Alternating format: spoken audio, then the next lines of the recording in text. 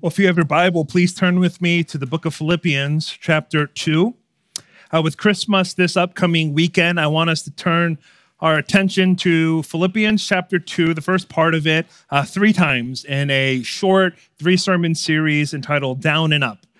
Down and Up refers to the pattern Christ endured and experienced in his life. In the incarnation, at Christmas, Christ came down. He came down for us. But of course, the story of Christ doesn't end with Christmas, that he did not stay in a position of lowliness and humiliation, but he was exalted to a place of honor. He was lifted up. And Christians, of course, are called to pattern our lives after Christ, to follow in the footsteps of Christ, to live lives of humility, lives of moving down, in order that at the proper time, God might bring us up. This, of course, is 1 Peter 5. If you don't know this verse, it's amazing. In it, Peter writes, "Humble yourselves, therefore, under the mighty hand of God, so that at the proper time he may exalt you." Right? Humble yourselves, go down, be willing to condescend, so that at the proper time God may exalt you. He may lift you up, down and up. That's the pattern of Christ. It's the pattern that we're called to follow. And so today we're going to look at Philippians 2, verses 1 to 4, at Christian humility. This Friday at our Christmas Eve service, we'll look at verses 5 to 8 at Christ's humility. And then next Sunday, we'll close by looking at verses 9 to 11 at Christ's exaltation. So that's where we are, and that's where we're going. At this time, if you're able, I invite you to stand with me. We stand as an act of worship for the reading of God's word and the receiving of God's holy word given to us. Philippians 2, beginning with verse 1, hear now God's word. "So if there is any encouragement in Christ, any comfort from love, any participation in the Spirit, any affection and sympathy, complete my joy by being of the same mind, having the same love, being in full accord and of one mind. Do nothing from selfish ambition or conceit, but in humility count others more significant than yourselves. Let each of you look not only to his own interests, but also to the interests of others. The grass withers and the flower falls, but the word of the Lord remains forever." Please be seated. Would you pray with me once more? God of light and illumination, enlighten and shine down upon our hearts to give us not only hope that there is light in whatever tunnel many of us find us in, but there would also be light shined in the darkness areas of our hearts that are discouraged, that are arrogant, that are living in and hiding in shame and sin. Oh, God of light and illumination, shine your light upon us. Shine your light now upon the reading and preaching of your word, that we would understand this passage to be more than the meaning that we get from literary analysis, but it would be a transforming power in our hearts. And this can only be done by your Spirit. The Spirit, would you do this work? And then would you do the work of turning this into worship, so that even the receiving of your word, as our eyes gaze then upon Christ, magnified and lifted up, that our hearts would give him the glory and praise that he so deserves. So bless our time now. We pray and ask these things in Jesus' name. Amen. A few weeks ago, we had our men's retreat not too far from Lancaster, and the theme of that retreat was pride. And in our sessions, we looked at various things regarding that issue. And in one of the sessions, we read C.S. Lewis's famous essay in Mere Christianity on pride. And in this essay, he gives a description of humility, of what a humble person looks like. And I just want to read this for you this morning. C.S. Lewis writes this. He says, "Do not imagine that if you meet a really humble man, he will be what most people call humble nowadays. He will not be a sort of greasy, smarmy person who is always telling you that, of course, he is nobody. Probably all you will think about him is that he seemed a cheerful, intelligent chap who took a real interest in what you said to him. If you do dislike him, it will be because you feel a little envious of anyone who seems to enjoy life so easily. He will not be thinking about humility.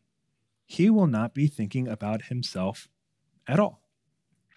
And here lies the essence of the way that Lewis describes humility for us, a type of self-forgetfulness, not even thinking about yourself at all. And I think it's from this quote in Mere Christianity that this other definition has been widely circulated. It's popularized. It's often attributed to C.S. Lewis, and it goes something like this. Humility is not thinking less of yourself, but thinking of yourself less. Now, all of these definitions, they're very good, they're very helpful, they're very instructive. They get us closer and closer to the meaning of humility as described in Philippians 2.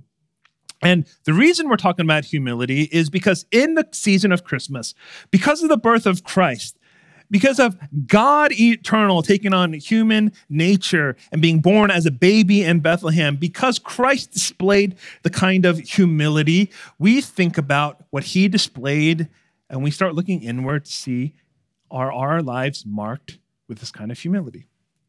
Are you marked with humility? Are you a humble person?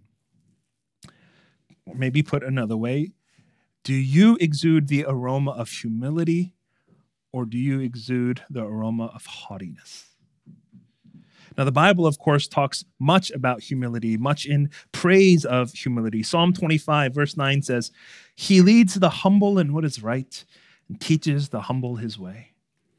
Psalm 147 says, the Lord lifts up the humble. He casts the wicked to the ground. Proverbs 3 says, toward the scorners he is scornful, but to the humble he gives favor. Proverbs 22:4 says, the reward for humility and fear of the Lord is riches and honor and life. You know, there are countless other places in Scripture that praise and prize humility. And so we know it's important. However, we live in a confusing time. Because even if you want to be humble, doesn't the world demand a kind of pride and arrogance? How can you survive and even thrive in a world that encourages you to be aggressively self-promotional? How can you contend in a world that rewards those who strive to look good in front of others, even at the expense of climbing over people, in a world that passes over those who truly think of themselves less? It's tough times we live in.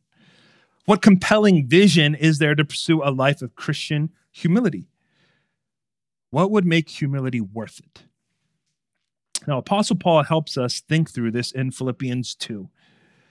Philippians 2, verses 1-4, which we read this morning, is one sentence in the Greek. And it begins with a series of 4 if clauses. Now, the translators in the ESV have only included it once, but in the Greek, it's there 4 times. And it will read something like this in verse 1. So let me read it again. So if there is any encouragement in Christ, if any comfort from love, if any participation in the Spirit, if any affection and sympathy. So Paul begins with these 4 ifs because he's trying to establish this great then clause, this then, if, then. He's like a parent trying to teach a kid about something really important by asking sort of 4 leading questions. If these are true, and you know they are, then isn't this also true? You know, parents, it seems, have intuitively learned this parenting trick where when you are trying to teach your kid a lesson, you kind of string them along with some leading questions, don't you?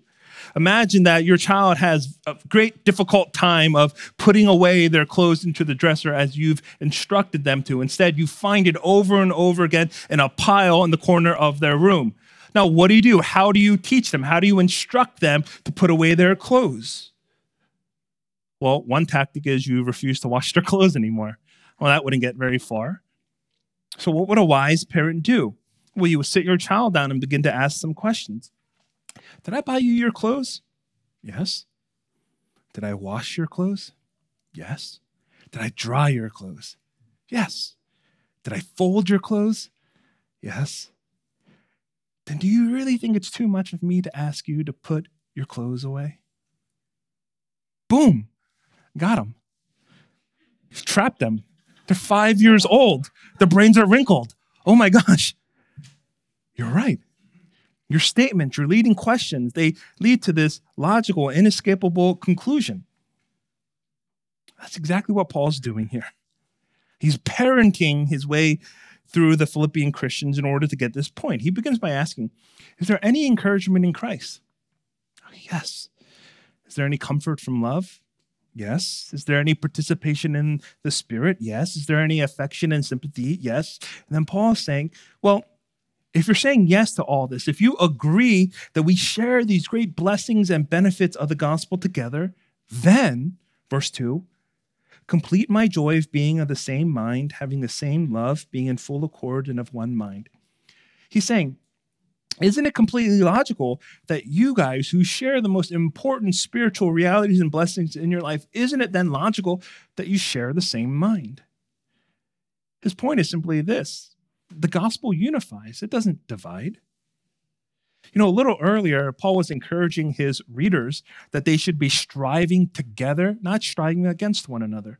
And so he writes in Philippians 1, verse 27, these words: only let your manner of life be worthy of the gospel of Christ, so that whether I come and see you or am absent, I hear of you that you are standing firm in one spirit, with one mind, striving side by side for the faith of the gospel. Paul desires to see a one-mindedness, a one spirit in the church. Now, this is not Paul's unique vision for this church. Paul is just following in line with Jesus' prayer for his disciples. Now, in John 17, we get insight into the prayer of Christ. Paul wasn't there, but he was very aware of what Christ prayed. In the high priestly prayer, Jesus says, the glory, he's praying to the Father, the glory that you have given me, I have given to them, that they may be one, even as we are one. I and them and you and me, that they may become perfectly one, so that the world may know that you sent me and loved them even as you loved me. Paul's plea for the Philippians to be one is exactly in line with Jesus' prayer. So unity is the goal. But according to Paul, what is the great obstacle to unity? What is the great hindrance to Jesus' vision of a unified, one-minded, one-spirited people? What is that hindrance? And the answer, according to Paul, is selfishness. Paul offers the solution in verse 3 when he writes this: do nothing from selfish ambition or conceit, but in humility count others more significant than yourselves. According to Paul, selfish ambition and conceit lead to disunity. And humility is that which preserves unity in the church. Now, here's what I want you to notice, because when I say humility and I ask you to think of the opposite, we tend to think of pride. But Paul doesn't contrast pride with humility, but notice that he contrasts instead selfishness. He suggests that the opposite of humility in this case is selfishness, that these are the two competing motivations Paul is dealing with. It's because you're selfish, which is evidenced in selfish ambition and conceit, that the unity of the church is not coming about. So he begins with these two things. Now let's look at them. So first we see it says, do nothing from selfish ambition. Now, the word selfish ambition is a newer ESV translation. If you have an older version of the ESV, it might say something like rivalry, but it's getting across the same thing. Both words are getting across the idea of putting yourself forward first, putting yourself above others, before others, even at the expense of others. And that's why he uses that word selfish ambition. You have no regard for others. Now, ambition itself is not bad. Ambition is good. You should be ambitious for the kingdom of God. You should be ambitious to give God glory in all your pursuits in life. The problem is selfish ambition. The problem is when you have no issue stepping over others to get ahead. When you have no problem putting others down in order to gain higher standing. You have no problem casting others aside to gain a step forward. That's when it becomes selfish ambition, and that threatens the unity Christ prayed for. So my first question is, do you see and sense in yourself and in your heart any trace of selfish ambition at work? Paul then also warns against conceit. Conceit is a two-part Greek word, literally translated as empty glory. Empty glory. It's the type of glory that you don't receive from somebody else, but a kind of glory that you are collecting for yourself. It's a kind of self-blessing that you are bestowing upon yourself, not received from others, but all derived from within. It's like posting something on social media and then logging into every other account that you own, liking that post, and then feeling really good that your post has been liked. Conceit, self-delusion, empty glory. How often are you consumed with thoughts about yourself? Are you conceited? Do you fish for praise and compliments and attention from others, asking leading questions? Do you praise in order to receive praise? Encourage in order to be encouraged? Pat someone else on the back and then extend your shoulder to receive one in return?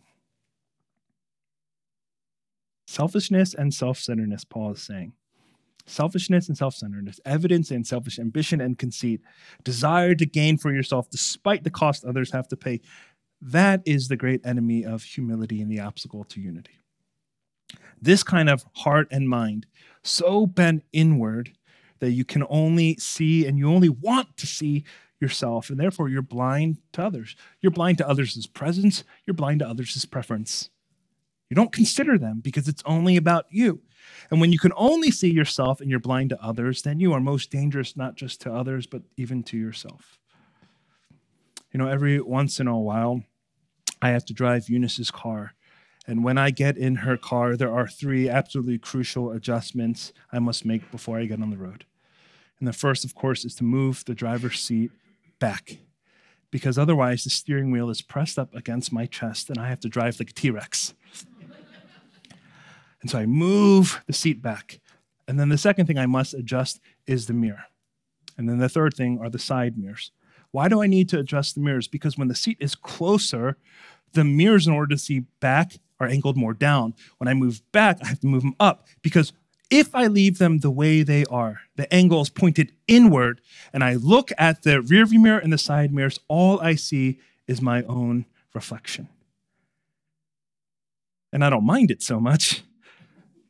But if I'm driving and I look to see both left and right or in the back, and all I see is myself, then that is both distracting and dangerous. Right? In a car, it's dangerous to only be able to see yourself and nobody else on the road. In fact, only to the degree that the mirrors help me see others more clearly am I less of a danger on the road. I am better able to serve others the more clearly I see them, and the less I'm able to see myself. Paul is saying something like that to us this morning. Your inability to see beyond yourself, your agenda, your reputation, your glory, your kingdom, your advancement, your inability to see beyond yourself is destructive and dangerous in how you relate to others. And it gets in the way of humility. Selfishness and self-centeredness, the enemies of humility. But then what is humility? Paul goes on in verse 3, but in humility, count others more significant than yourselves. The mirrors in the car should be positioned in a way where you see others more clearly and not yourself. Therefore, humility is the ability to see others and their needs and their interests more clearly above your own. Humility requires laying aside selfish ambition, laying aside conceit, and counting others more significant than yourself. And this is important that we understand a biblical definition of humility and not a cultural understanding of humility. How often were you taught, or it was modeled for you, or expected of you, this idea that humility is measured and determined by how self-effacing you are? No. Oh, no. Oh, no, it was this person. And we do that so often, we believe that's humility. We deflect people's compliments, we reject people's praise, and then we feel like we've been humble. But humility, friends, is not about being passive or weak or quiet. In fact, I would say it's the other way. Humility requires you to be active and strong, even violent. Now, what do I mean by that? The act of humility and counting others as more significant than yourself requires that you remove yourself out of the center of your own life and you put somebody else there. And that's a hostile act against yourself. That's an act of aggression, because everything in my will and everything in my nature does not want anybody else to be there in the center except for me. So humility requires an act of dying to yourself, an act of aggression against your nature and your will. When we think of humility, if I were to ask you to think of humility in terms of math, how do you envision humility? And most of us would envision it as subtraction. And that's exactly the problem. We think of humility merely in terms of subtraction. Oh, humility requires thinking less of myself, moving myself out of the equation. But humility, friends, is less about subtraction and more about addition. It's about adding somebody else to the equation. Not simply about removing yourself, but bringing somebody else in. If that's true, that definition of humility we put up here at the beginning of the sermon needs to be tweaked a little bit. We want to say humility is not thinking less of yourself, but it's thinking of yourself less. But what if, according to Philippians 2, it's actually something quite different? Humility means neither thinking less of yourself nor thinking of yourself less, but it actually means thinking of others more than yourself. Addition. Because look at verse 3. It does not say this.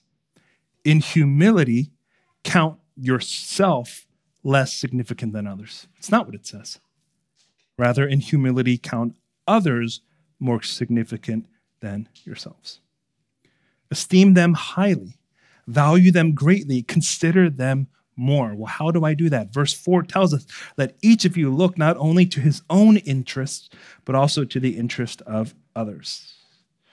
The very opposite of selfishness involves selflessness, a kind of other-centeredness that goes against the grain of everything my heart and my mind desires.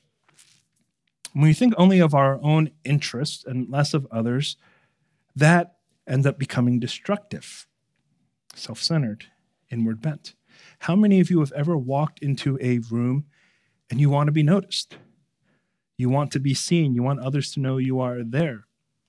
And so it stings a little bit when no one says hi. It stings a little bit when you've been there for 15 minutes and then someone comes up to you and says, oh, you just get here? We notice when nobody notices us. And yet, how consumed are you with the thought of making sure that others are noticed when they enter a room? How much care and concern do you put into making sure that you let them know, hey, I see you? When my own interests want to say in a room full of people, here I am, counting the interests of others above my own beckons me to more frequently say, there you are. There you are. There you are. And I heard this story about two prime minister candidates in the UK in the 19th century, William Gladstone and Benjamin Disraeli. And William Gladstone was sharp and he was intelligent. And Benjamin Disraeli was endearing and personable. And it was said that Gladstone helped people to see how important he was, whereas Disraeli helped people see how important they were. And one biographer captures this story that they both attended a dinner party. And there they met Winston Churchill's mother, Jenny Jerome. And later, this reporter came up and asked her impression of both men. What did you think of both candidates? And this is what she said. When I left the dining room after sitting next to Gladstone, I thought he was the cleverest man in England.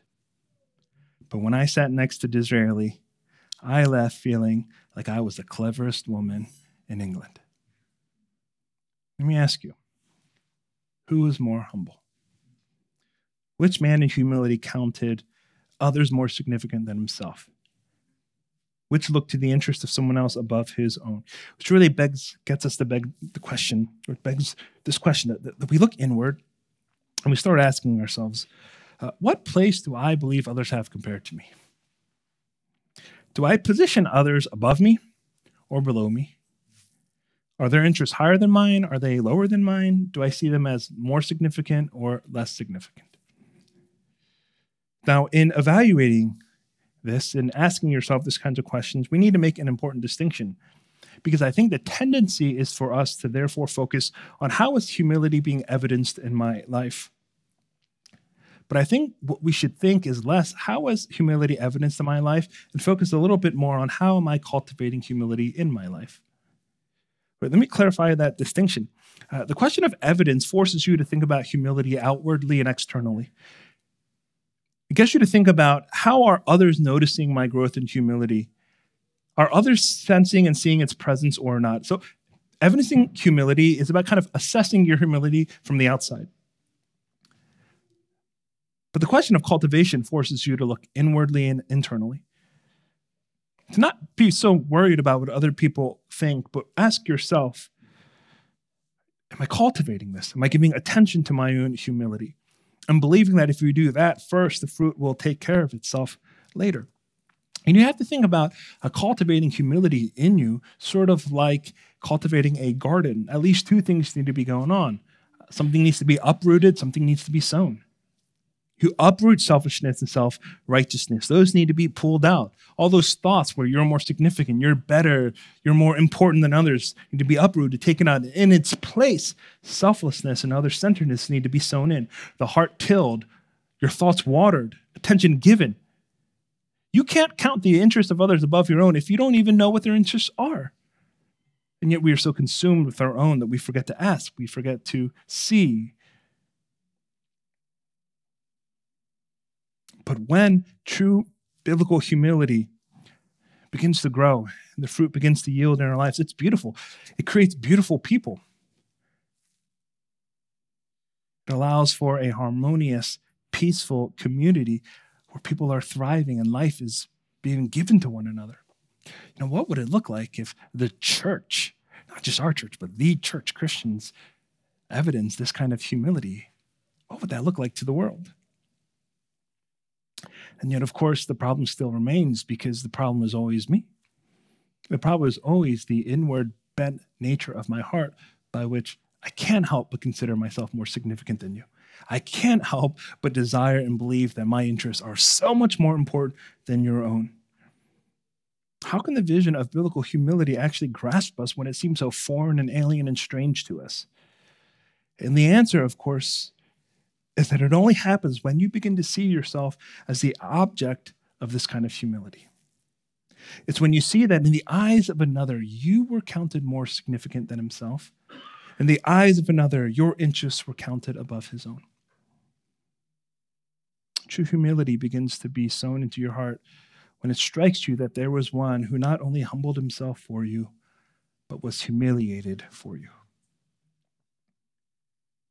What would it mean and what would it do to the people of God if you really had a sense of who you are in the eyes of Jesus Christ? If you really understood how he saw you and thought of you and what he did for you, because it would not only humble you, it would dignify you. You know, later on, Paul goes on to write in verse 8 about Jesus, and being found in human form, he humbled himself by becoming obedient to the point of death, even death on a cross. Paul goes on to say, Christ humbled himself for you, but more than that, he was humiliated for you. Right? In humility, he counted your interest above his own. He took on your sins so that through his death you might find life. He humbled himself. But he also was humiliated for you because the death that he endured was death on a cross, the execution of a common criminal. He endured, taking on the shame and dishonor of your inwardly bent heart that he corrected with his selfless act of sacrifice. The king came down low. Oh, how low did he come in order to bring you up? And in his selfless sacrifice for you, he gave you so much honor. He gave you so much dignity. And you see, when you get that Jesus was not a carpenter who died on the cross for your sin, which would humble you, but he was the Son of God, come in the flesh, who took the cross for you, it honors you. Humility, therefore, is what makes kings kings. Christ, the true humble king. He takes all the weakness associated with humility and makes you see it as strength. He takes all that people despise about humility and he makes you see it as dignified.